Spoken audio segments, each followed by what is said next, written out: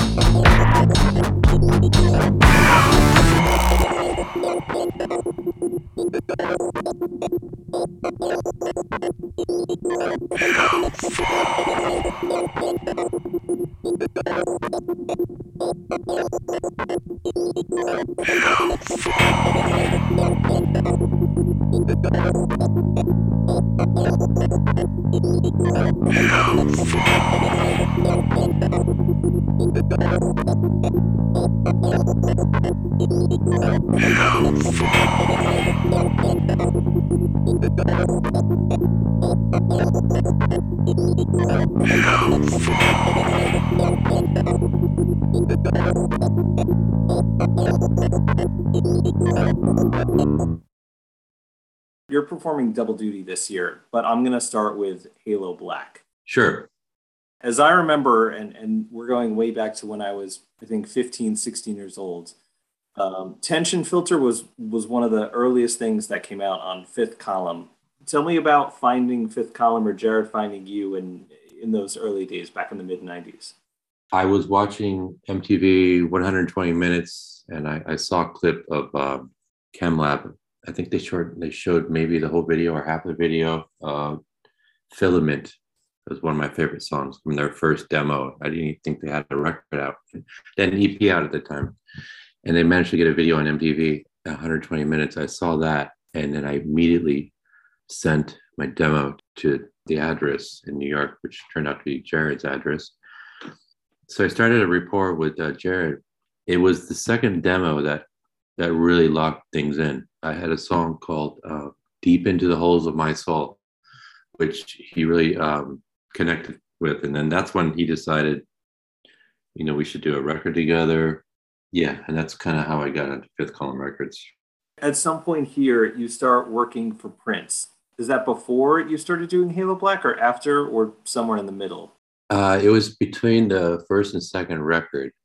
I was actually doing a record with a band called Hellbent, which was, again, ChemLab and 16 Volt and Charles Levi from Thrill Kill Cult. We started this project between my first and second Halo Black record. And I was doing Halo Black shows around Minneapolis, and they asked me to perform as Halo Black at Paisley Park Studios. Once in a while, they used to do little parties out there. So I did that. We did the show, and then, next day I got a call. I wanted to work at the work with the band, basically, Prince's band at Paisley Park Studios with regards to samplers and keyboards and all that stuff. I jumped right in, of course. I mean, that I still think that's so insane. I don't know if you still think that's completely insane, but and I'm sure you've told the story many times, but I just think that's one of the coolest things ever. Do you have any other memories of that? Well, I guess the thing I took away from it was Prince's work ethic. It just blew me away because I was on call 24/7. I had a pager. Our day would start around 10, 11 a.m. Band would rehearse, and then after that, maybe have lunch, and then they'd be in the studio to be recording something, and then Prince would be shooting a video in the afternoon, and then randomly we would have these 2 a.m. concerts on a weekday, and there'd be 20 people there, and Prince would play for 3 hours or whatever. These crazy shows for just a few local people who were lucky to get dragged in. It felt like about a 20-hour day. I don't know. He must have slept 4 hours, and maybe he took a nap somewhere during the day. But his work ethic was pretty intense, and he was just only doing it because he felt like he had to get all this out of his system. These videos, these songs.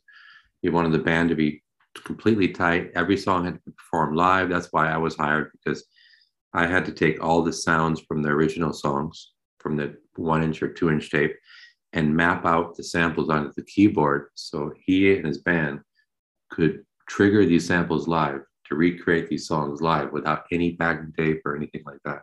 So that's kind of what my role was when I started. He had what do you call those, guitars? It was yeah, he had some of those. So I worked on those, and then quite often during the show he would walk on his keyboards and keys would break, and I would have to swap out the keyboard during the show, and I'd have a spare, usually in the basement. We had a bunch of spares or whatever. So I ended up fixing the keyboard during the shows, and then when I wasn't doing the shows, I was sampling and mapping out sounds and things like this. It was a lot of work, but it taught me a lot about his work ethic, and also I learned a lot about how to use all these. At the time, I was self-taught, so I learned more intricately how to use MIDI samplers and hardware, software, and how to wire everything and how everything communicates and stuff like that. So yeah, I really learned a lot from that experience. So then Funky Hell comes out next. Yeah. And then Fifth Column kind of fell apart. So, and then it seemed like there was a hiatus for you after that. Yeah. At least from a Halo Black perspective. Did the label falling apart have anything to do with you taking a break, or was it just a coincidence and you were ready to move on to the next thing at that point? Honestly, because I felt like that record, I mean, even to this day, I regard it as my best record.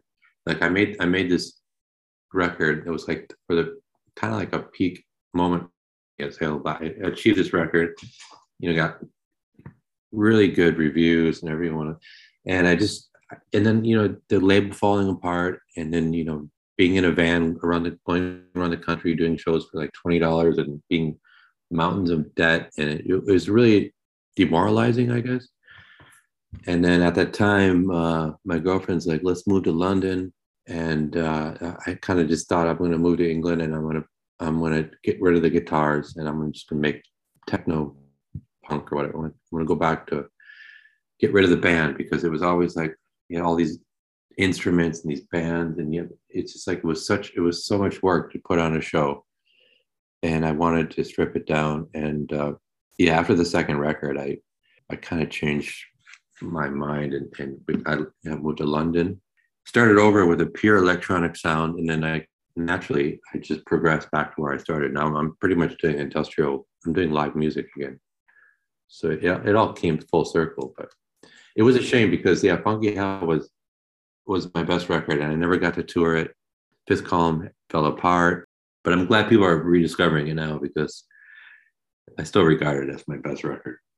Yeah, I mean, even just within the small scene, I feel like there's so many stories of bands putting out really great or important works, and just with no label support, or whether it's 16 Volt with Super Cool Nothing, or the Clay People self-titled, or anything Acumen did ever. It's it's like everyone seemed to have such good stuff, and it just, the people who knew it, and no one else knew it, because the labels just couldn't promote it.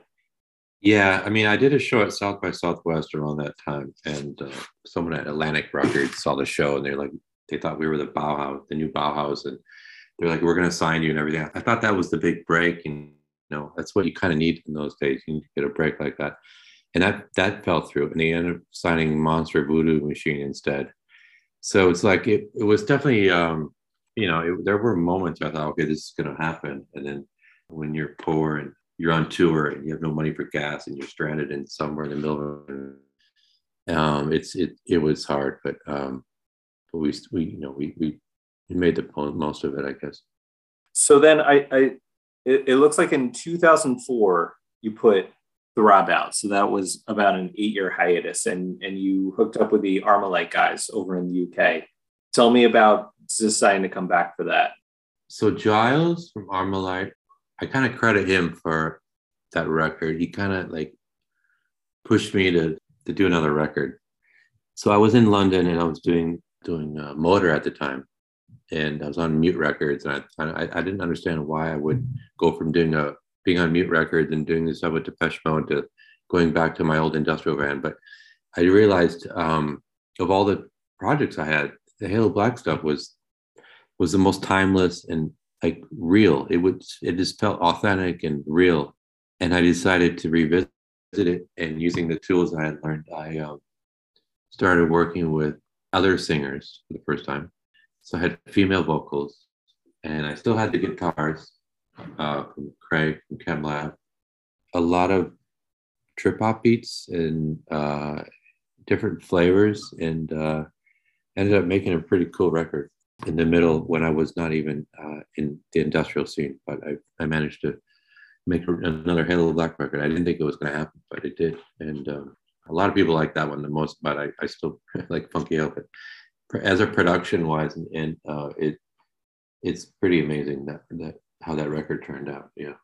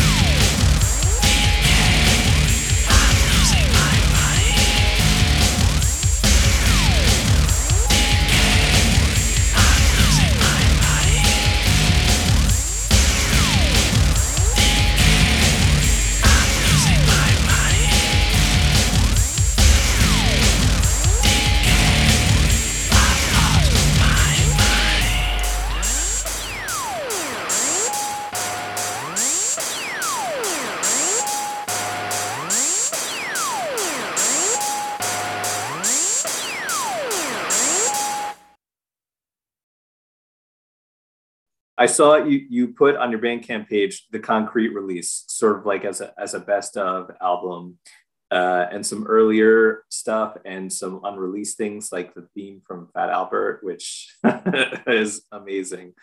Do you feel like you have more new Halo Black in the future, or are you happy with what you put out?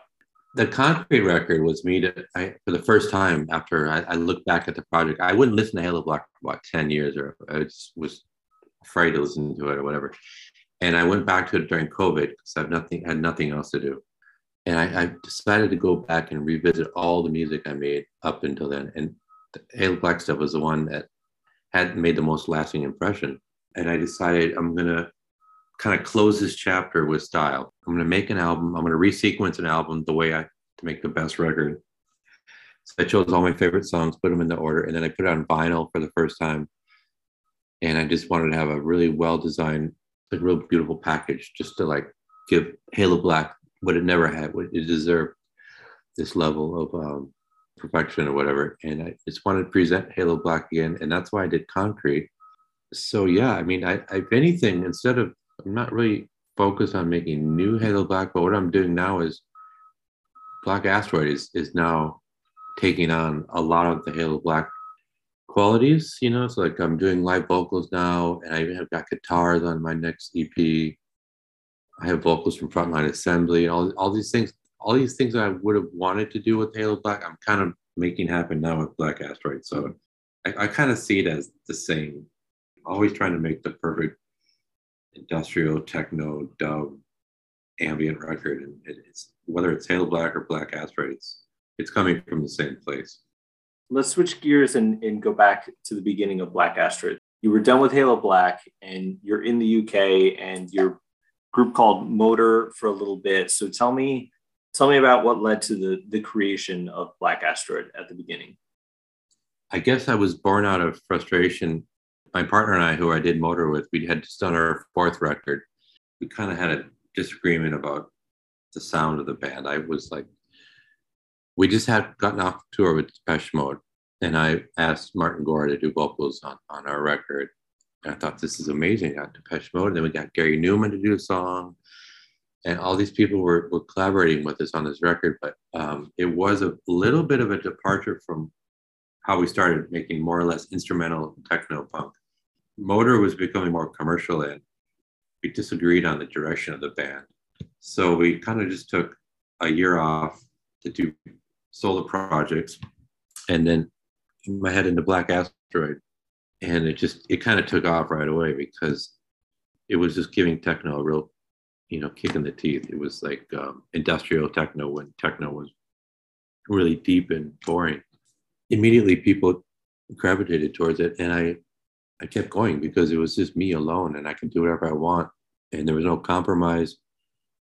And I also discovered that you can DJ and get paid more than being in a band with a drum kit and guitar amps and all that stuff.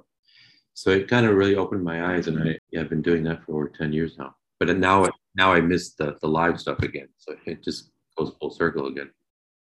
When you're doing Black Asteroid shows, is it majoritively other people's stuff? Are you throwing in your own stuff? Are you throwing in classic Halo Black in there? Like what's a typical set list for you? Do you have to cater it to the crowd or the location you're in? Normally I'm playing in a nightclub, so I'm going to be playing mostly 4/4 techno around a certain BPM. But no, I mean, I've always mixed in, like I mix in, last time I played playing all these Nine Inch Nails remixes, and I played lots of Nitz rap stuff, Ministry edits. So I'm always trying to throw in as much as I can that fits. And now I've just started doing live vocals during my DJ sets. I've missed that live danger element of a live performer in DJing. So that's why I've pulled out people like from Cold Cave, people that come out and perform with me. And so my mission now is to bring that live element of danger to techno and see if I can make it work, because it gets boring after a while just DJing.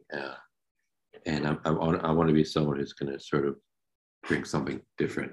Anyone can play, bangers off a USB stick. Anyone can play techno jams or whatever. But a few people can engage with the crowd and not scare people, but add an element of unpredictability. And so I'm trying to find this fine line now between live performance and DJing, and kind of an ongoing thing. But I've started it since I've been doing Halo Black again. It's kind of reawoken me up. Pre-COVID, it looked like you were really traveling around the world, doing your Black Asteroid sets everywhere, and then once COVID hits and everyone is stuck at home, I'm sure that was torture for you as it was for everyone else. So, now that things have opened up again, what are you trying to get out and do, over the next year or two?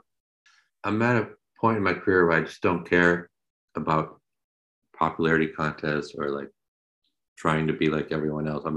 I'm going into everything now with a different attitude where I'm going back to, how I started, which was just like a really just raw kind of punk energy. Yeah, I'm just trying to not follow any rules and just see what I can get away with now, because I'm kind of established in this techno industry, techno club life. I'm kind of established in this circuit. Yeah, I'm just going to go full on now and see how far I can push it towards live without losing the core techno pulse or whatever it is I have to. So that's kind of my mission now. I'm just trying to blur the lines between Halo Black and Black Asteroid. I'm just trying to pursue what I would have done in the beginning. Did I miss anything that you wanted to mention or promote or talk about? Sure. I mean, I have a new EP called Flesh coming out, I think in May or June. And it's like we were speaking about, it's really heavy and experimental and high vocals from Frontline Assembly, from myself and others. And it's got guitars. Gino from Filter does guitar work on it. It's just a prime example of where I'm going now. Halo Black has found its way inside of Black Asteroid now. And so I'm just running with it. So that's coming out in May or June. Yeah, that's like my next release. So that's what I'm focused on now.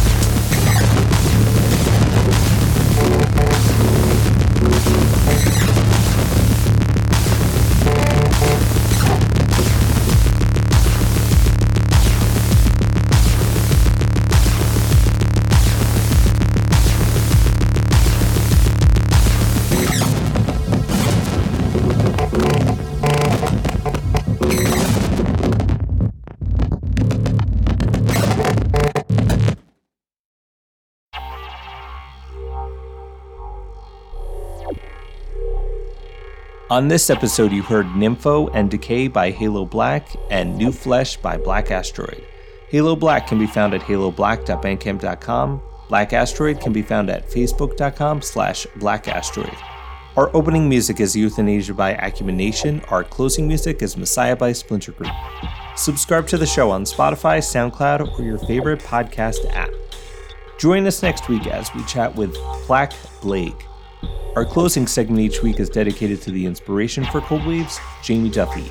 Here is Brian again, sharing his memories of Jamie. He was such a sweetheart. I mean, I remember going to Chicago and trying to make some music with Charles Levi. And he was just like, he just made it happen. He got me a studio, and he got older Charles. And it was just like this kid that was just so honest. He just wanted to help people. He was always just there. One thing I remember with Jamie was just he just was always working and smiling and just getting things done. And he wasn't selfish at all. I really miss that spirit.